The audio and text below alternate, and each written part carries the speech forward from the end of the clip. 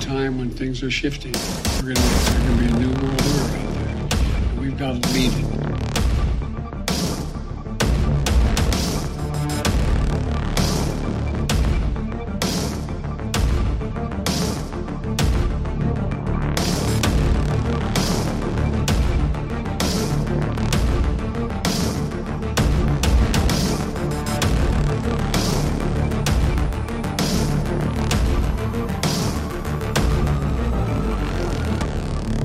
The following program is brought to you by friends and partners of End Time Headlines. All right, what's up, everyone? It is Tuesday, February 28th, and we welcome you to tonight's broadcast. This is End Time Headlines. I'm your host, Ricky Scapero, the founder, the pastor, and the voice of End Time Headlines. If you're new to the broadcast, this is your first time joining us on any video platform in which you're able to comment. Let us know that you're new and where you guys are joining us from. We appreciate you guys coming on to the broadcast tonight. So tonight, we're going to do a little bit of a change up. We're going to do an equipping segment tonight. So if this is not your thing, you may not enjoy this, but I believe everybody in the body of Christ needs to be equipped. We all need to get our swords sharpened from time to time, because when we're out here in the world and we're dealing with things of the world, our sword becomes dull. I'm not talking about in the natural sense, obviously, but we're talking about in the spiritual sense. The word of God is sharper than any two-edged sword, and the Bible says, "As iron sharpens iron, so a man sharpens his countenance by us edifying one another." And as we go through this thing called life, I call it our sword becomes dull. We begin to lose our edge in our walk with God, whether it's in our prayer time, our devotion time, our reading of the Word of God, or whatever the case may be. So this is why this is good. Equipping messages like this, we need these more often. And so tonight, our foundational scripture is going to be 1 Corinthians chapter 1, verses 4 through 9. I'll pull this up on the screen so you can follow along with this. Again, this is 1 Corinthians chapter 1, verses 4 through 9. This is the Apostle Paul speaking to the church of Corinth. This is a church that is young. It is not fully matured in their faith, but they are growing in their faith. And Paul is writing to them. He's addressing issues. He's bringing correction. He's bringing faith. He's bringing hope. He's bringing mercy. As the apostle over this church, he is doing just that. As an apostle over the church, he is so much, I guess in essence, he is fathering this church and helping them to grow and mature in what God has called them to be. So, having said that, in 1 Corinthians chapter 1, Paul begins to talk about a gift.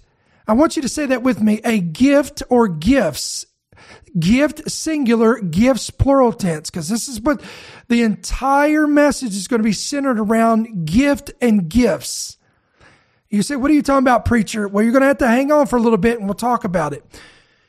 Here we go. "I thank my God always concerning you for the grace of God which was given to you by Christ Jesus, that you were enriched in everything by him in all utterance and all knowledge." Verse 6, "even as the testimony of Christ was confirmed in you."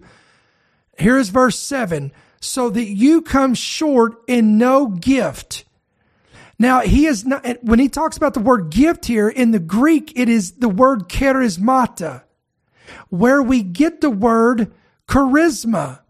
Also, where the term charismatic comes from. All of it stems from this. This is not a physical gift. Paul is not desiring to bring them a box of chocolates or candy or a gift certificate to a Texas Roadhouse or a steakhouse up the road. No, this is a gift. It's charismata. It's a spiritual gift. And we're going to show you that. "So that you come short in no gift, eagerly waiting for the revelation of our Lord Jesus Christ."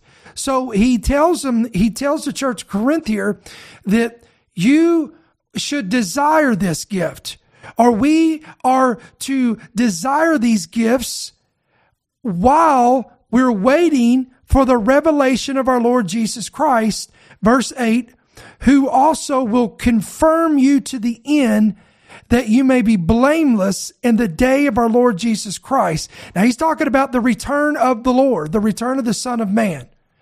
And Paul is saying here that we as the body of Christ, we don't want to fall short or come short in no gift. All right. So this is what he's talking about here. So we're going to build off of this. Now let's go to 1 Corinthians chapter 12. I told you it was going to be a little different today. Again, I realize that this is not going to be for everybody. Again, this is 1 Corinthians chapter 12 is where we're going to go. So let me pull that up. Here we go. 1 Corinthians chapter 12. But now concerning spiritual gifts, so there you go. There's the same Greek word, charismata, brethren, or we could say the church. I do not want you to be ignorant. You know that you were Gentiles carried away with these dumb idols, however you were led. Therefore, I make known to you that no one speaking by the Spirit of God calls Jesus accursed, and no one can say that Jesus is Lord except by the Holy Spirit. So then he shifts gears here and we go into 1 Corinthians 12:4. There are diversities, or there are different kinds of gifts, but the same Spirit. There are differences of ministries, but the same Lord. And there are diversities of activities, but it is the same God who works all in all. But the manifestation of the Spirit is given to each one for the profit of all. I want to say that one more time. The manifestation of the Spirit is given to each one for the profit of all. So these gifts that are available to us believers today, and we're going to touch more about that today because there's a group of individuals out there that teach they're not for today. We're going to cover that.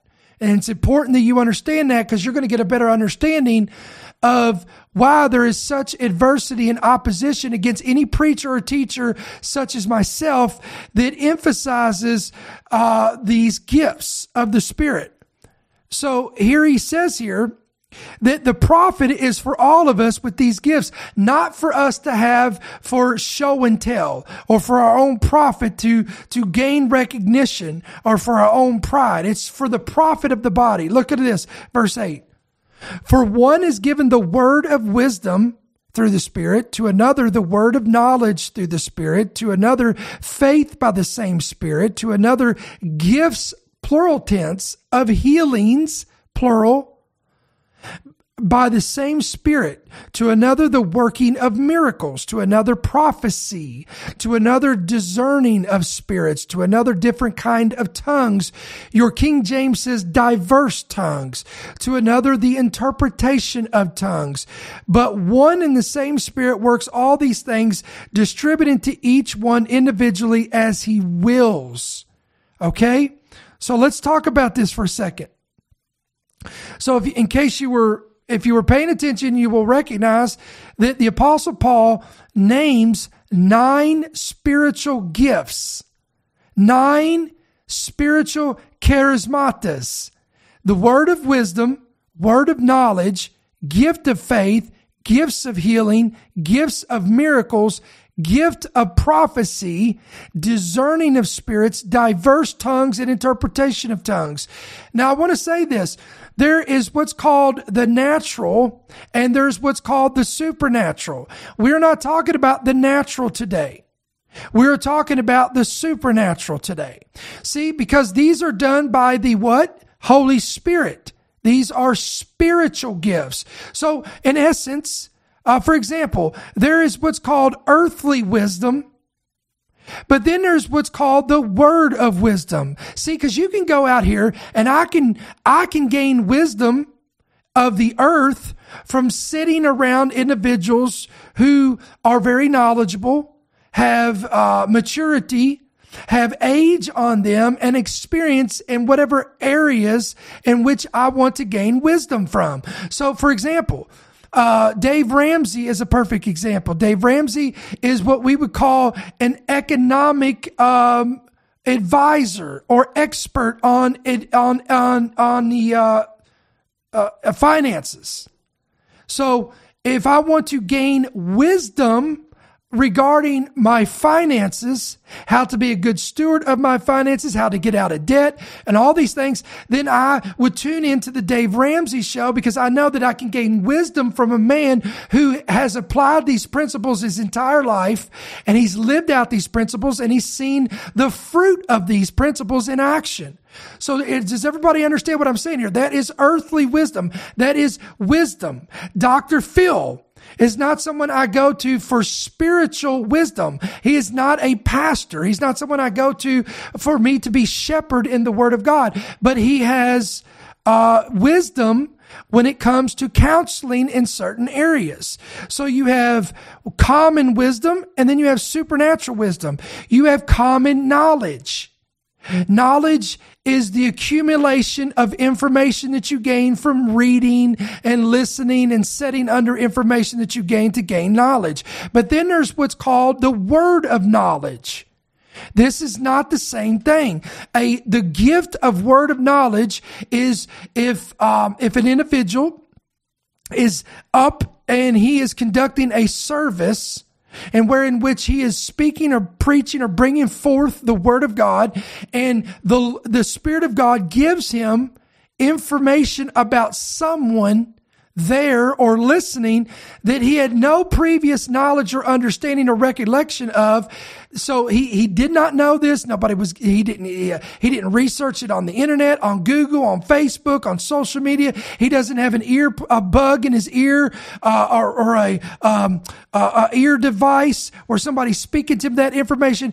But the Lord Spirit, the Holy Spirit, gives him a word of knowledge about someone's situation, that they may have an infirmity, that they may be going through a marital problem, that they may be going through a depression or whatever. And he calls them out of the crowd, or he gives forth that word of knowledge, and he does that. And someone there resonates with them, and it, to a point where, guys, I have seen this in operation to the point where it was very detailed. For example, in my own life, the very first time I ever experienced this was I was in a small country church doing a revival service, in which I was on the front row, and I had my hands lifted up, and I was lost in worship. And the man of God who came, that was speaking there that night, I never met him, didn't know him. He didn't know me. This was before social media was ever out. So he had no information of this. The pastor didn't know this at the church.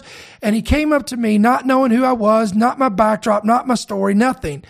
And he said unto me a word. He gave me a word about 3 days prior to me coming to that event, of things that I was doing.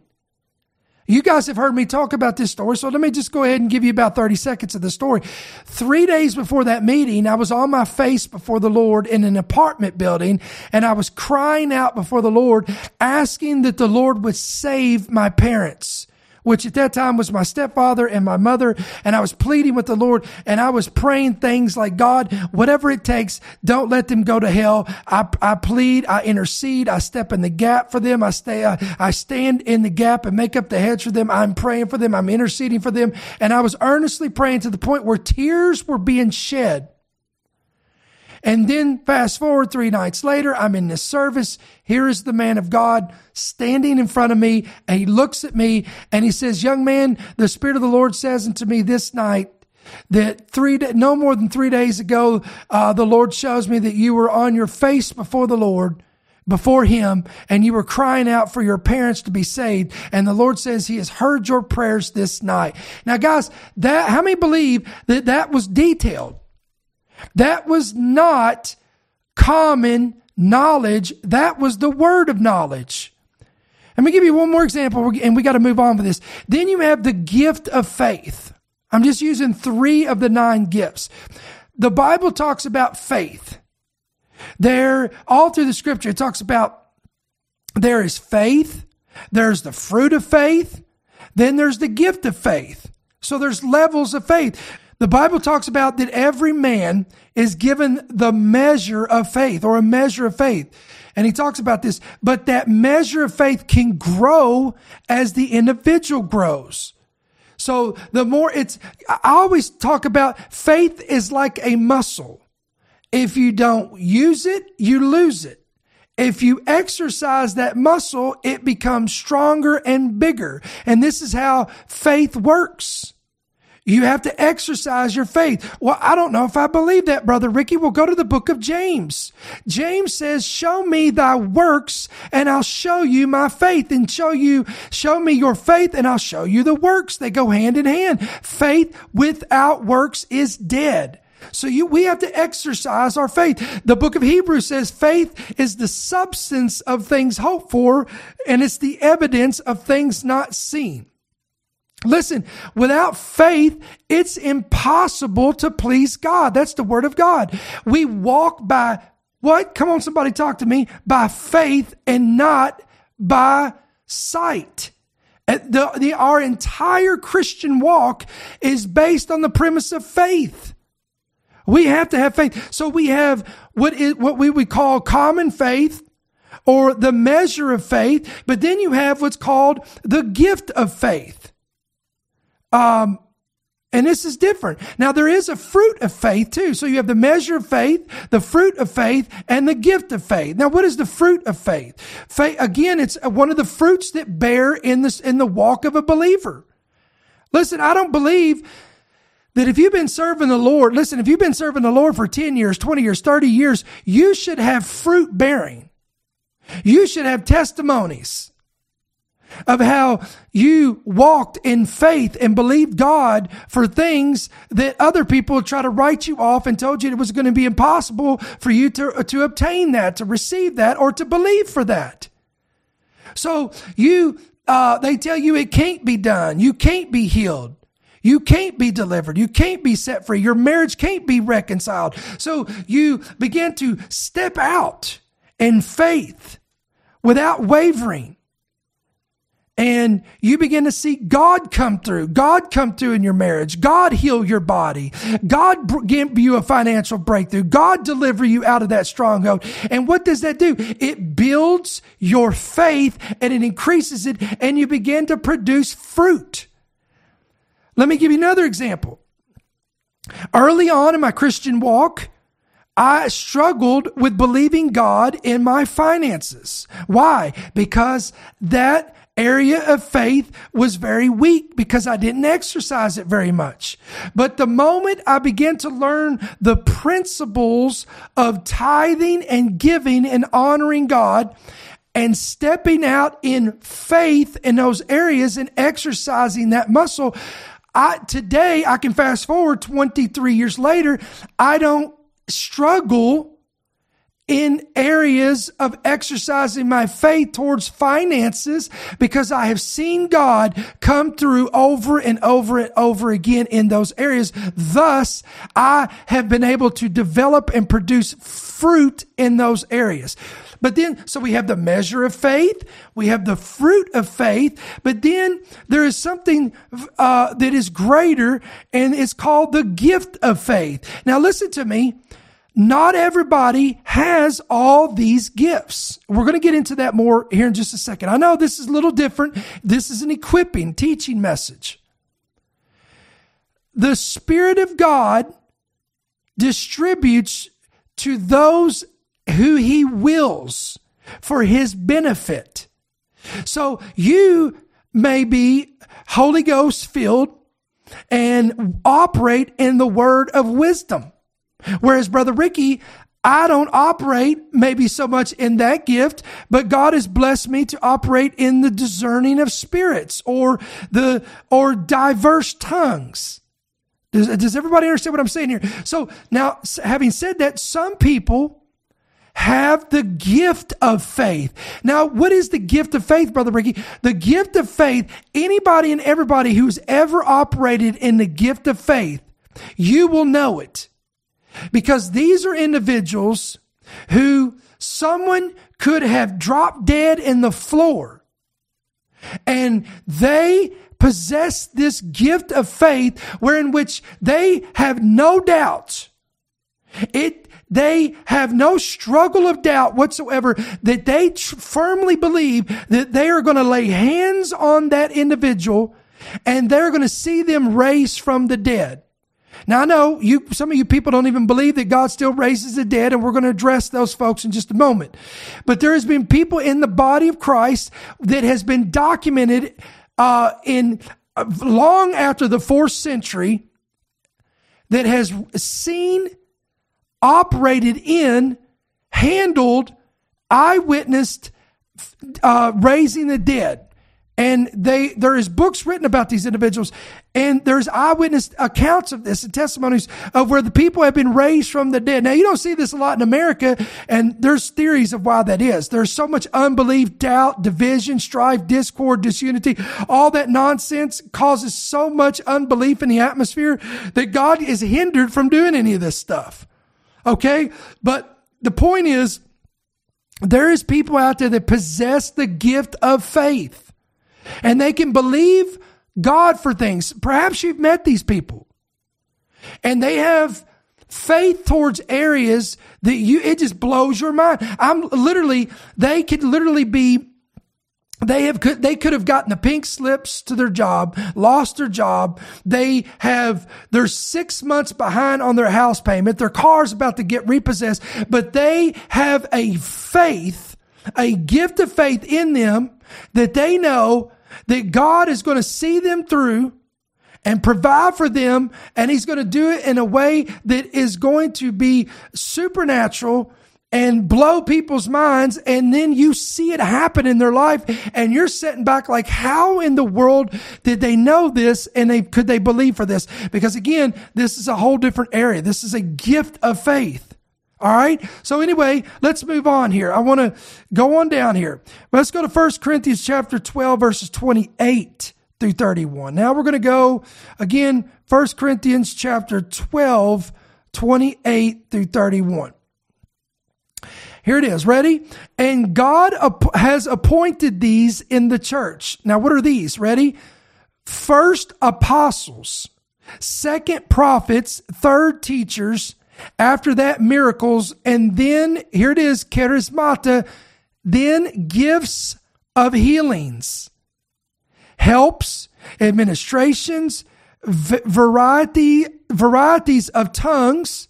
Stop. And we have to stop here. All right. So again, notice here, this is where we get, a lot of people come up, they get the fivefold ministry. If you go to the book of Ephesians, he mentions the office of the apostle, the prophet, the teacher, the evangelist, and the pastor. And they call this the fivefold ministry.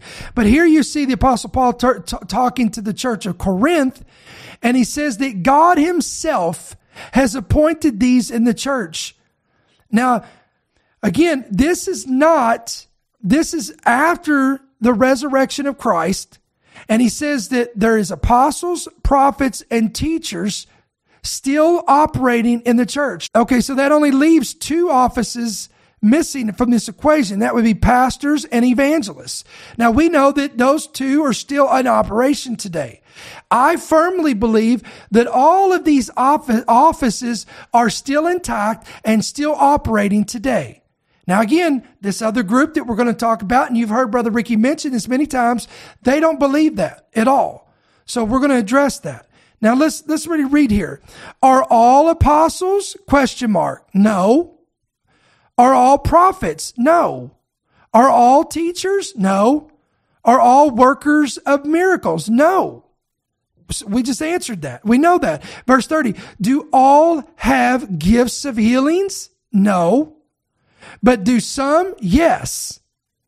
Do all speak with tongues? This is not talking about having a bilingual language. This is, according to what Paul wrote to the church of Corinth, it is a heavenly language, not a known earthly language. This is what Jude talks about when he says, building up your most holy faith, praying in the Holy Ghost. Verse 31. Now, this is interesting here. Look at this. or let me read this, but do all interpret? No, because not everybody has the gift of interpretation of tongues. And guys, I can't go into 30-minute details on each one of these or we'll never get through this. So I'm trying to hit these bullet points and move on. Verse 31, but earnestly desire the best gifts. Now somebody say that with me. The best gifts. We say, Brother Ricky, what is the best gifts?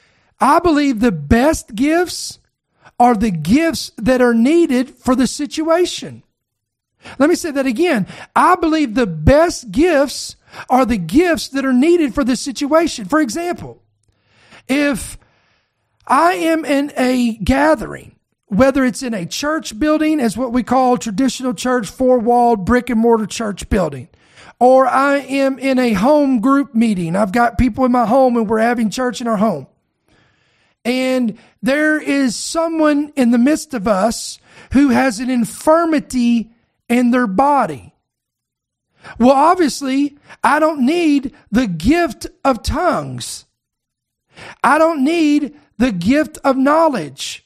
I don't need the gift of diverse tongues. What I probably need is the gift of healings, or I would say even a word of knowledge. Because listen, I don't believe. Now look, I'm going to, listen, I said this before. I am probably the most balanced, spirit-filled believer you'll probably ever meet. Because when it comes to spirit-filled believers, we're tagged with different terms: Pentecostal, charismatic, whatever. You've got two sides of the camp. You've got one group that, and we're going to cover those in just a minute. They don't believe any of the gifts. They don't believe in miracles. They don't believe in healings. They don't believe in the supernatural. They don't believe casting out devils. They don't believe in any of that stuff. All of it's emotionalism, demonic, whatever, sensationalism, theatrics.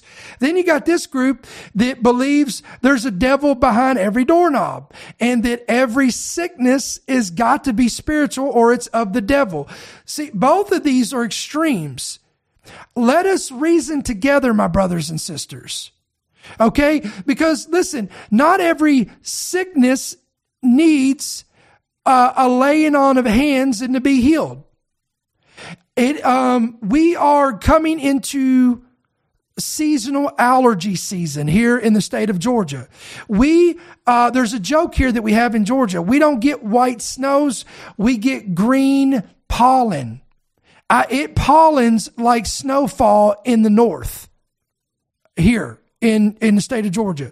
So having said that, if you're like me and you suffer with allergies, it's not something I'm proud of. It's not something I like. It's not something that I would will for anybody else to have. But if you deal with allergies such as tree pollen and grass pollen, then we're about to enter into a time of great tribulation. It's a joke, okay? But anyway, we're entering into that season. And so do I need you to lay hands on me and get delivered of itchy eyes and a runny nose and a scratchy throat? That sounds great and that'd be wonderful, but God has also provided remedies to help that. There's natural remedies such as localized honey and different herbs and different things you can do that may or may not help you. But then there is what's called modern medicine. And listen, I know some people think that all modern medicine is of the devil, and I don't believe that. My own wife is in the nursing, she's in the health industry. She's a nurse practitioner. So, I thank God for Allegra, because Allegra has helped me get the victory year after year over that green demon called pollen. Come on. And all my Southerners said, amen, and let it be so. So what am I talking about? I'm talking about not everything needs a laying on of hands, anointing of oil, and the elders to come out and cast it out of you. I'm just saying. But then there's other things. Now, we did a whole podcast on this. How do you know and how can you distinguish when it's a spirit of infirmity? Now, some of y'all don't believe in spirits of infirmity. But there is real spirits of infirmities. So let me give you 30 seconds of an hour teaching that I did. And you could, by the way, you can find this whole teaching on our podcast archives on YouTube or somewhere out there. It's out there. Trust me. I promise you, we did a whole teaching on this. But if you've got an individual and they have been suffering with some type of infirmity, and they've gone to every specialist, every doctor, every blood work and test and scan imaginable under the sun, and they cannot find anything wrong with them. Listen, there might be something spiritual to that. Do you remember in the Bible, there was a woman called a daughter of Abraham? That's what the Bible called. And it said for 18 years, this woman came into the church of her day, which would be the synagogue of that day. She went into the temple. She went into the synagogue or into the temple year after year after 18 long years.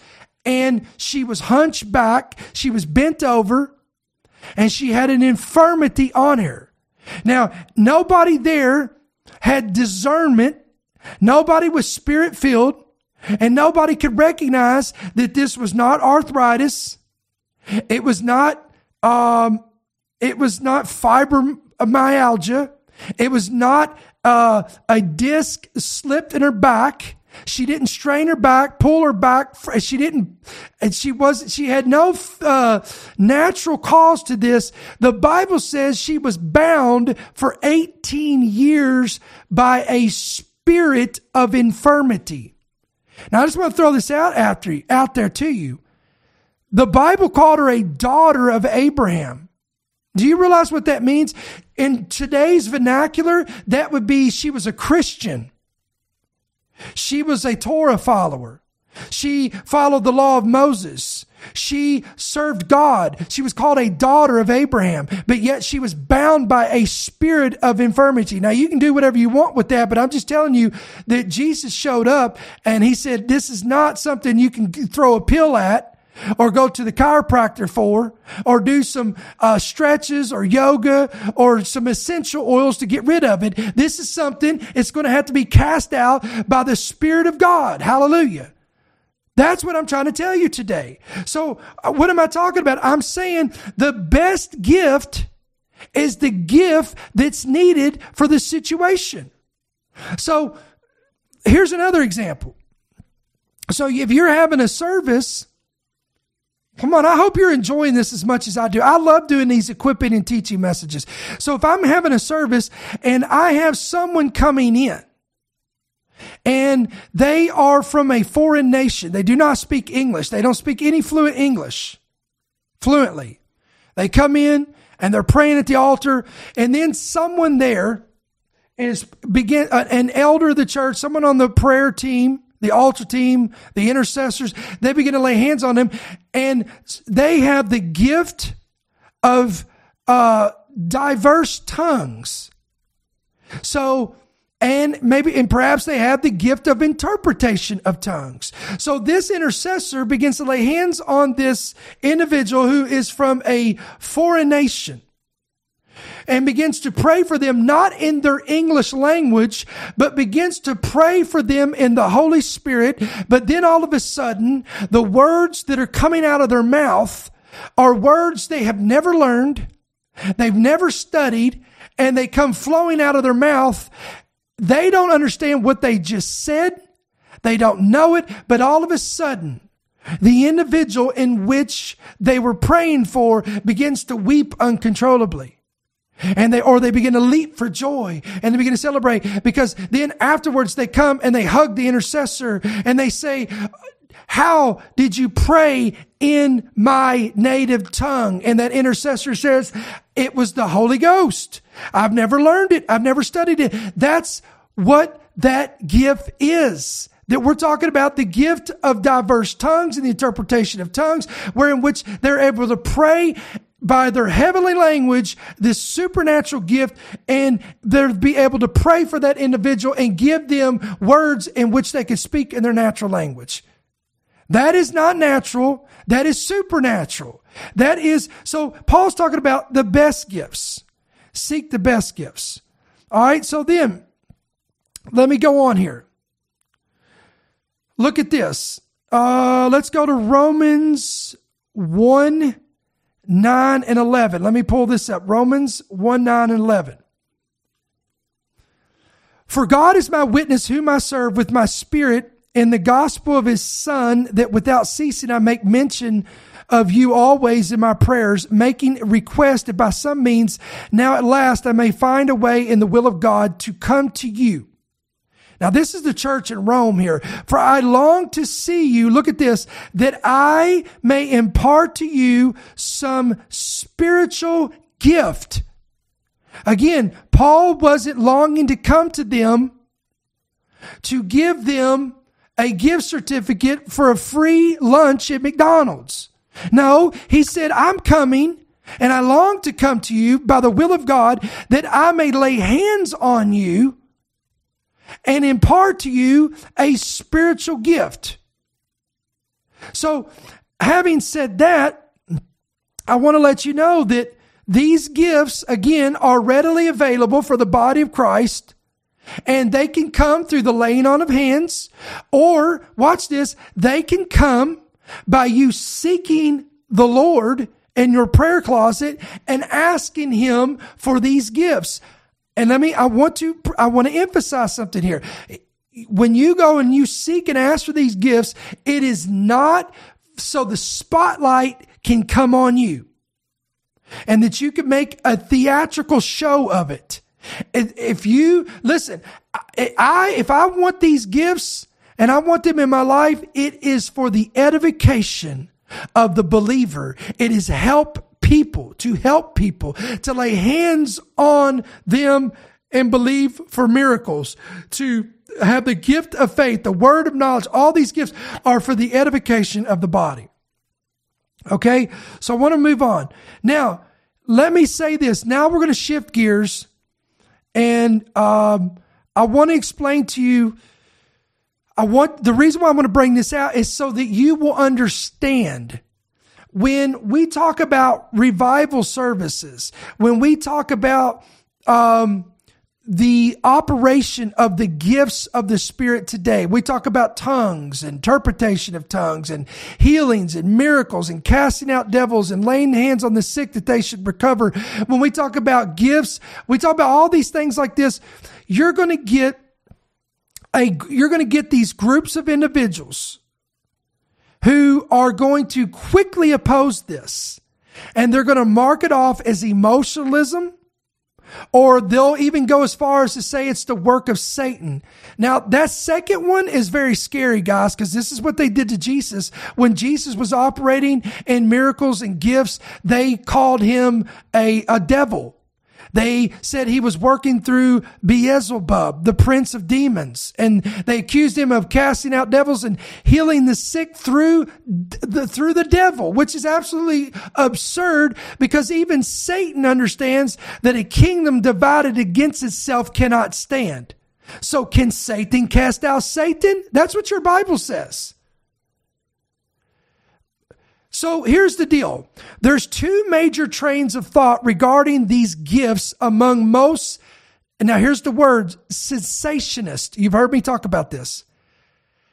Most cessationists are going to be found in two groups predominantly, and it's either going to be Reformed theologists or in certain sects, S-E-C-T-S, of Baptists. Not all Baptists are like us.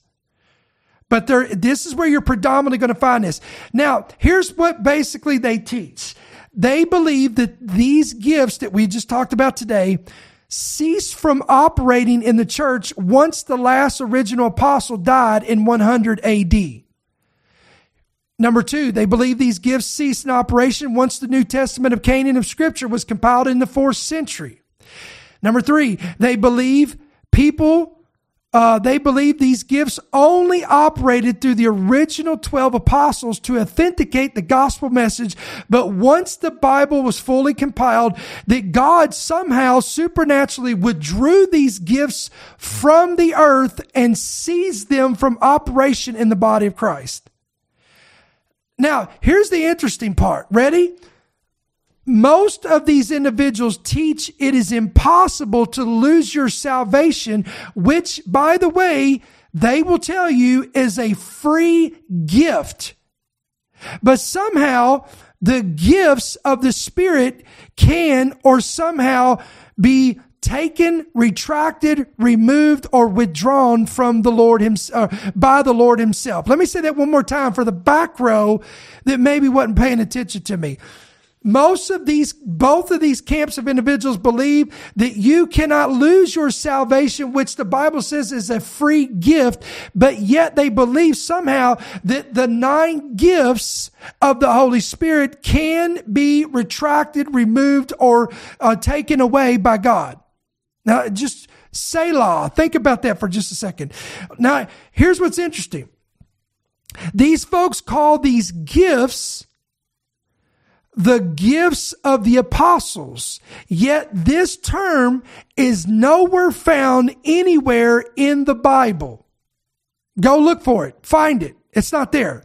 However, I will show you where the Bible uses the term gifts of the Spirit. The point being is, if the Spirit still remains in the earth, and I want to ask everyone who is a cessationist. Maybe you are a Reformed theologist. You're a Calvinist. You're part of the Baptist camp, and you believe that if you believe the Spirit of God do you believe the Spirit of God is still operating in the earth today? Do you believe he's still here today? Do you still believe that he woos people into receiving the gospel message of Jesus Christ? If you say yes, how is it the same Spirit of God still remains in the earth and is active in the life of a believer, yet the gifts that he distributes as he wills is not available to the believer today? Things that make you go, And by the way, let's just keep on plowing here.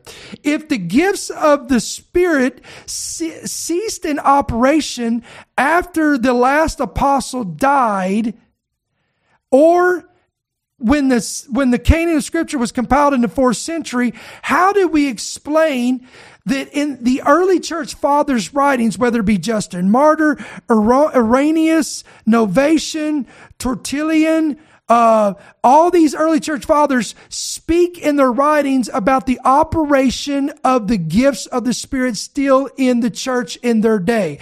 Then we fast forward all through the 12th century, 14th century, 17th century, 1800s. We see the operation of the Holy Ghost moving through the gifts. We go to 1886, Murphy, North Carolina. There's an outpouring of the Holy Ghost, the gifts of the Spirit operation there. 1906, Azusa Street revival in California. The Holy Spirit was moving then in operation here. But watch this.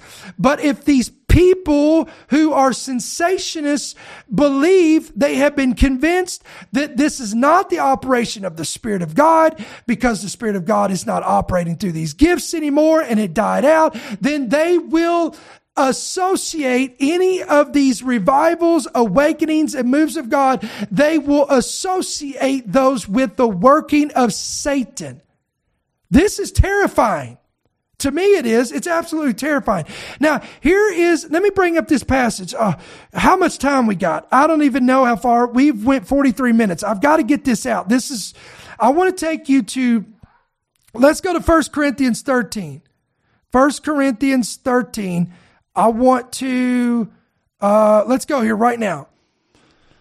Let me read this and then we're going to plow a little bit. This is the Apostle Paul speaking to the church of Corinth. Though I speak with the tongues of men and of angels. Do y'all see that? So friends, listen, I don't care what they tell you.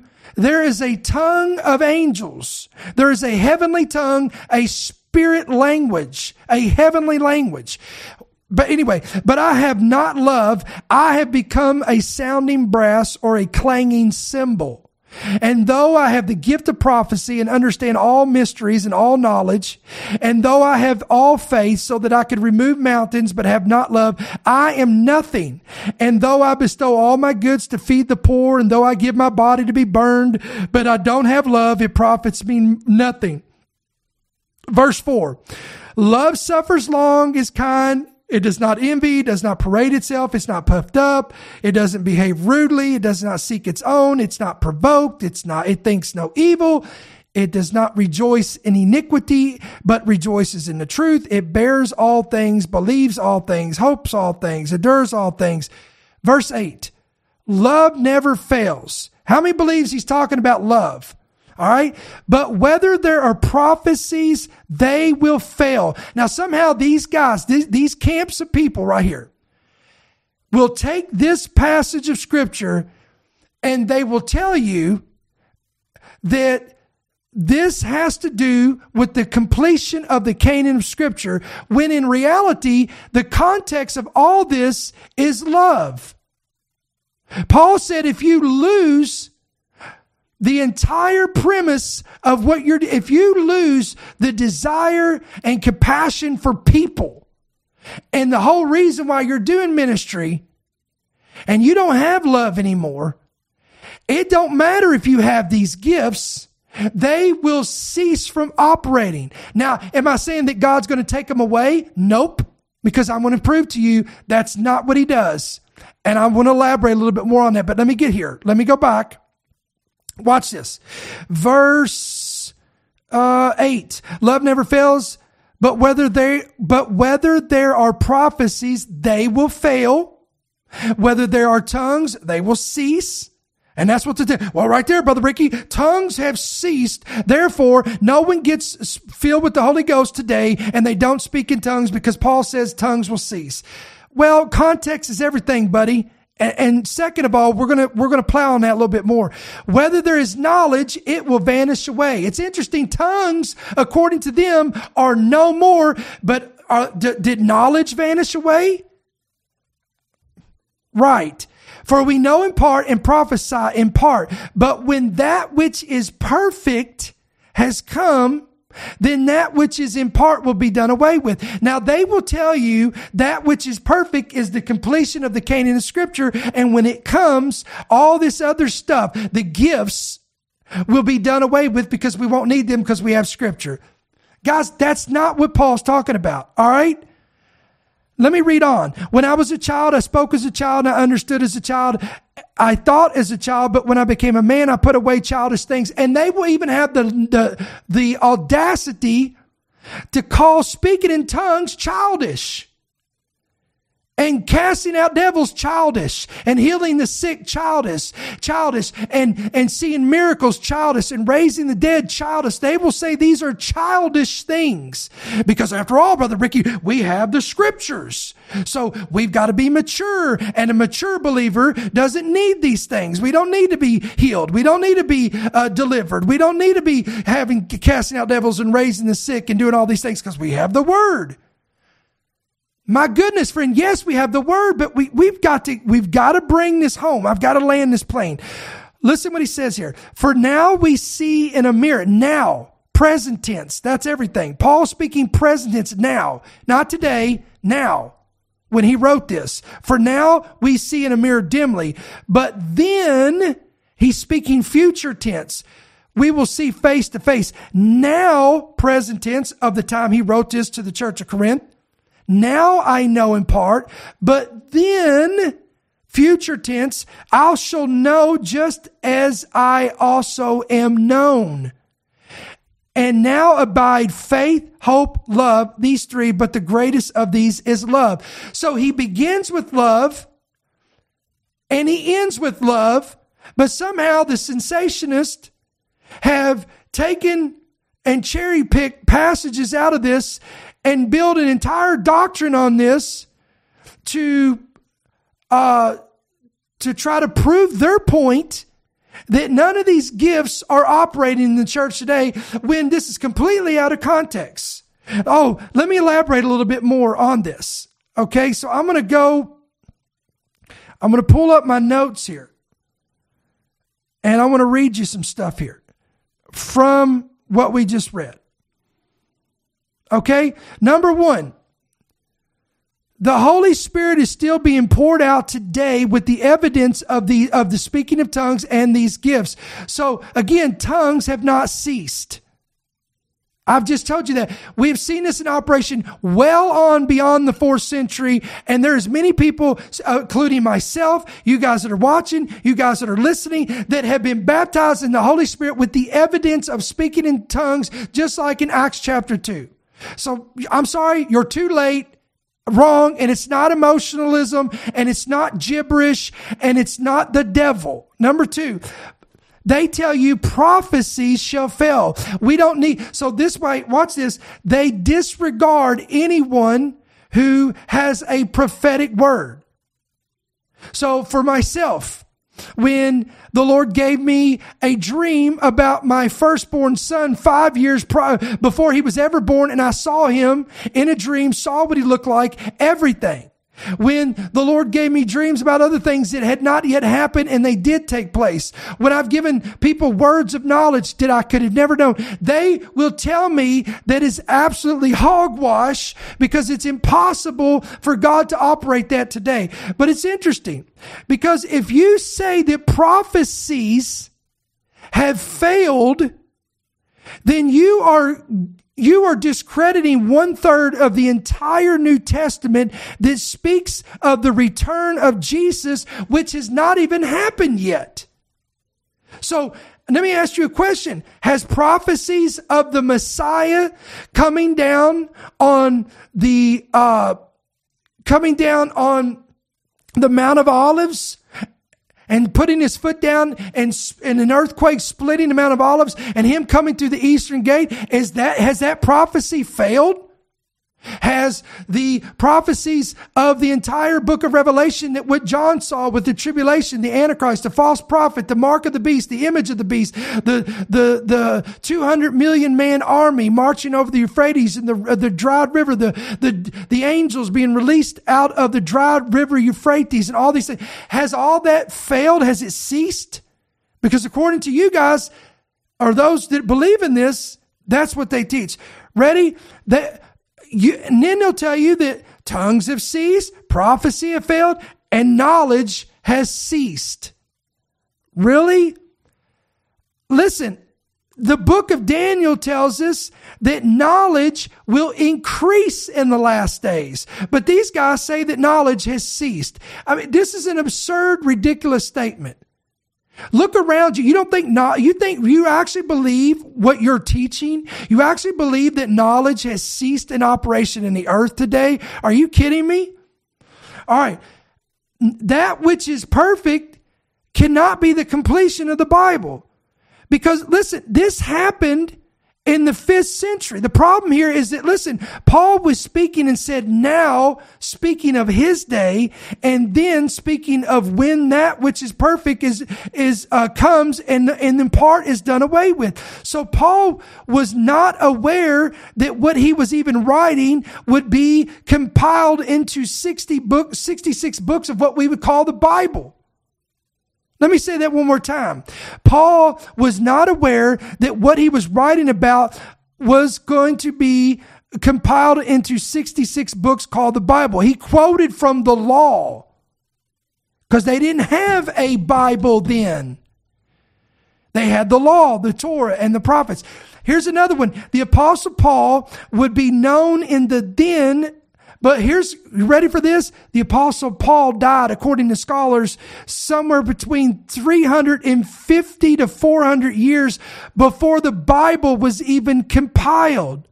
So how could Paul say, then, future tense, shall I know even as I also am known? How could he be? He wouldn't even be alive, friend. The Apostle Paul didn't live to be 400 years old. And say, well, guys, now that the Bible's complete in the canon of Scripture, I am known as I am known. No, that's not what he was talking about. The word perfect here in Greek is teleon. And it's a singular word meaning a singular event that would occur. What in the world is the conclusion of this matter that Paul is saying? What is this perfect event? What is that which is perfect, Brother Ricky? He is referring to the return of the Lord, which fulfills all prophecies And when the Lord returns, there will be no need of any more spiritual gifts.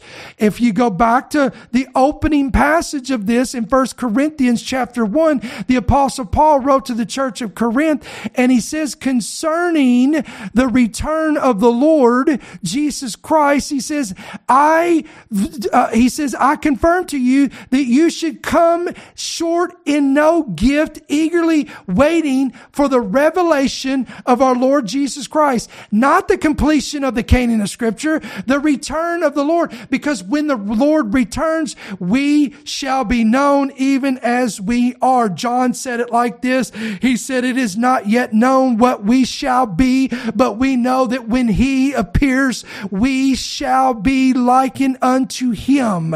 Look, I told you before, it's amazing to me that this same group of individuals will tell you that these gifts have been done away with. God has retracted them. He has withdrawn them, removed them from the body of Christ.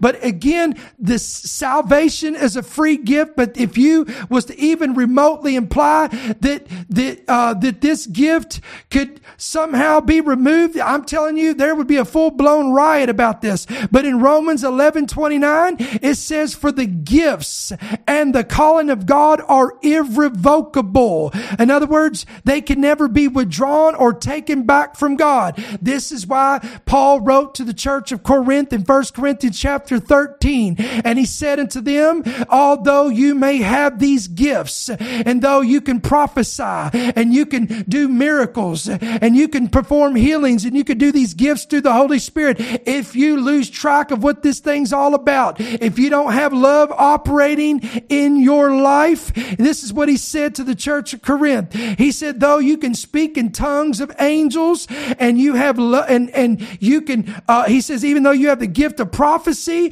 you can understand all mysteries and all knowledge. You have the gift of faith that can move mountains. If you lose your love, he says, here's what he says here. He says that those gifts will begin to become dormant.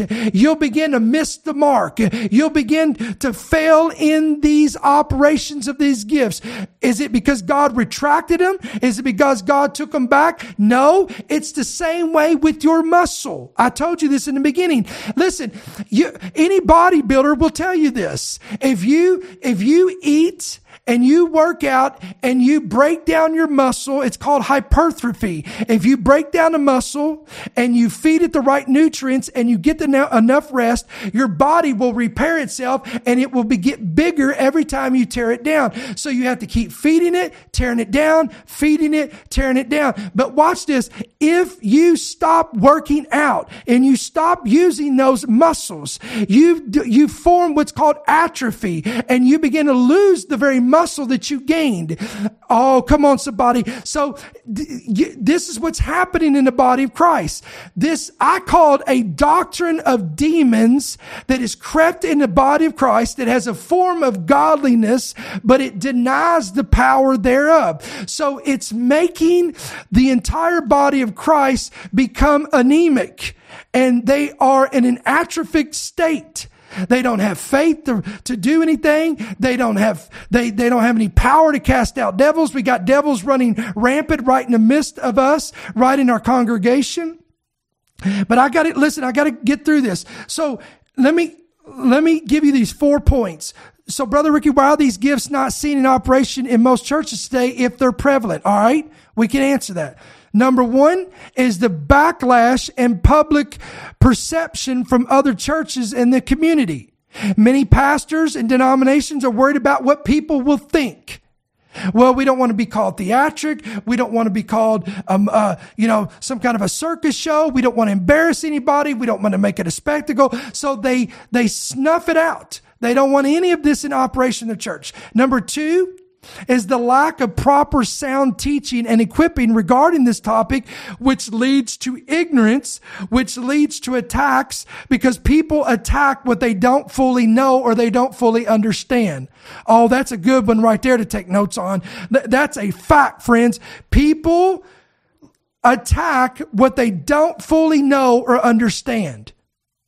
So because they have been taught or they haven't been taught that these gifts are available for the church today, or they've been taught that it's of the devil, or it's nonsense, it's gibberish, it's emotionalism, it's sensationalism, then they will attack it.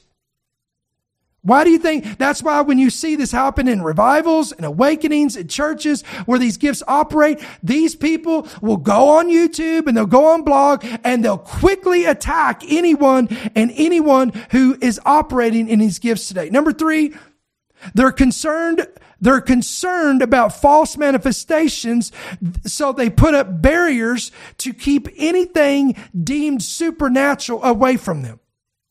So because there's a counterfeit, because the devil has counterfeits out there, there's counterfeit healings, there's counterfeit tongues, there is the fakes and the phonies, because there's that out there. And I'm not denying that there is.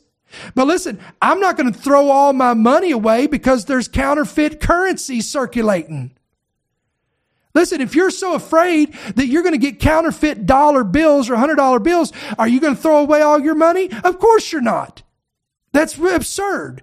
So why do we do this in the body of Christ? Because there is counterfeits and there is fakes. We completely put up barriers and walls, and we don't receive anything that's supernatural of God. Number 4, pastors don't want this in the church because it disrupts their agenda or their curriculum or their programs. Oh, come on, somebody. They want it all controlled. They want it their way or the highway. Come on, does this make sense? I got to close this segment because we've gone 1 hour. So listen, I hope this has been a great equipping message to you. Listen, don't forget to subscribe, hit the bell, hit the push notifications, hit the like button, share this, download our free app. It's available on Apple. It's available on Android. Type in End Time Headlines, get it today, be notified of every headline, every podcast when it's readily available right there at your fingertips. Again, as always, if this ministry is a blessing to you, it informs you, it equips you, it encourages you on a week-to-week basis, and you would like to support this ministry with a gift of any amount, we want to give you the opportunity. You can do that either through the app, or you can give by check or money order by making it out to End Time Headlines, and that's at P.O. Box 1391. That's Monroe, Georgia, 30655. Right where you're at, if you're listening, you're watching today, if you're able to receive this today, I want to pray for you right now. If you're listening to this podcast today and you're hungry for these gifts, you heard Brother Ricky teaching on this, and you believe that these gifts are still available today, and you have faith to believe them and you want to receive them, I want to pray for you right now. Father, in the name of Jesus, I pray for my brothers and sisters right now. I pray for us all. I include myself in this and everyone who's watching, listening. God, we come to you and we earnestly, you said that we are to seek the best gifts. I ask for these gifts in my life, and I ask for these gifts in my brothers and sisters' lives. Lord, let us obtain these gifts, not that we can be boastful, proudful, make it a spectacle or make it about us. But Lord, that we can go into the highways, we can go into the byways, we can go into places where maybe the people cannot come to us, but we can go to them. We can lay hands on the sick that we should see them recover, that we can give them words of knowledge to bring healing to them, to bring hope to them, to bring a redemptive hope, that we could show them that there is a living God that is alive and well today, and that loves them and wants to use them and receive them as sons and daughters into the kingdom. And Lord, I just thank you today. We receive these gifts. We ask, Father, you said in the word of the word of the Lord that if you being a father, being evil, know how to give good gifts, how much more shall your heavenly Father give the Holy Spirit to those who ask? So we ask for the baptism of the Holy Ghost today. with a fresh outpouring and a fresh filling, and for these gifts to be unlocked in our lives, whether it be through the laying on of hands, receiving it by faith today in our prayer closet, or whatever that looks like. We receive it and we walk it out in Jesus' name. And all God's people said amen and amen. Listen, God bless you guys. Thank you so much for being a part of this broadcast today on the 28th, the last day of February 2023. We will be right back here in the studio on Thursday, March 2nd. We'll be here on 8 p.m. Eastern, and we'll have another great message. I don't know what we're going to talk about. We'll know by that time it comes around. We may give you an update. We may equip you. We don't know. We just try to be led by the Spirit, whatever He has for us. But we're going to bring you something. So we're looking forward to being with you guys again in a couple days. Until then, may the Lord bless you, may He keep you, and may His countenance shine upon you. We'll see you soon. Thank you for listening to the End Time Headlines podcast. We pray that you've been blessed and equipped by today's message. For more information about how you can help partner with our ministry, please visit endtimeheadlines.org.